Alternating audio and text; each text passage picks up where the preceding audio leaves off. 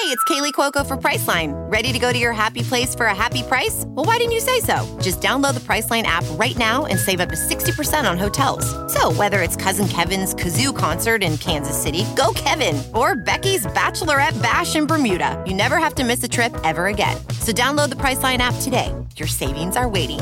Go to your happy place for a happy price. Go to your happy price, Priceline. Welcome to the quick hitter version of Buckets, Boards, and Blocks from Pure Hoops Media. Our featured discussion this week is with Cassidy Hubbarth of ESPN. We discuss the NBA players that formed the coalition and them using their collective voice to not just move society forward, but the league as well. I know Kendrick, your boy, was not about it with Kyrie in terms of his potential stance on not going, but I thought you had to give that some admirable weight because the moment in terms of captivating the country's attention as far as social justice has come because of the perfect storm of the pandemic and the divisive nature of the person in the White House. And so to me, to have a conversation in which we discuss not allowing sports to be our pillow, soft, fluffy place to go back and lay down, whether you agree with it or not, I thought you had to give it some legitimate weight because we won't get this moment back again. If pandemics happen every 100 years, we won't get this moment back. Yeah. As far as, Perk's take on Kyrie, it's less about, not taking this moment to distract from any other, because, this is a conversation I had with him and Amin about there is this, the playoffs will be a distraction, whereas everyone has is undivided attention between this and what's happening with the coronavirus.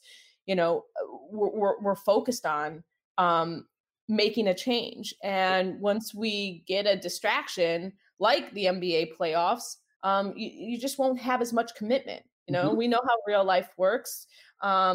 People will prioritize themselves again. Whereas in this moment, people, I think of masses are starting to think of others, and, making sure that they're part of, making things better for others. But once you get a distraction, you just fall into place of making things better for yourself.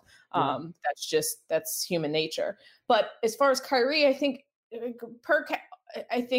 is more so just criticizing his leadership. And, and that's another distraction. That's a prime example of a distraction because, and this is something I brought up to him. Are you feeding into just the drama of Kyrie being a bad leader? Or just not having the right words to kind of motivate this movement. Not everyone's a natural activist, and not everyone has the right words to say.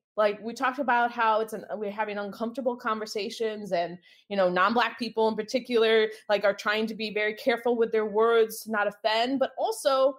I think Black people are also learning more about themselves and learning more about how to speak up during this time. And, that's why I do find it commendable what Kyrie has done, because he did broach this topic and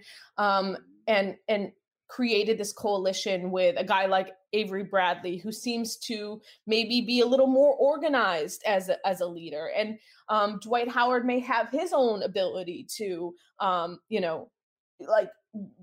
galvanize and get people passionate about, really, really taking the time to understand what's happening and allowing them to make their own decisions. I think for people to be so frustrated with what the coalition is doing, I think is so short-sighted. And, people saying that they don't have a plan. Well, if we had a plan for social injustice in 3 weeks, that it has come for them to decide that, hey, maybe I don't feel this comfortable, then this country wouldn't be as broken as it is. It takes time. It takes conversation. It takes conversation within your own community. And I understand why, maybe Kyrie could have gone about it the right way. He did have a vote with the Players Association. He could, I don't know. Maybe he did talk to Chris Paul. Maybe he did talk to Michelle Roberts. I don't know. But from what my understanding is, that people are upset that he went behind their back. But at the same time, I just don't think that there is a roadmap for this.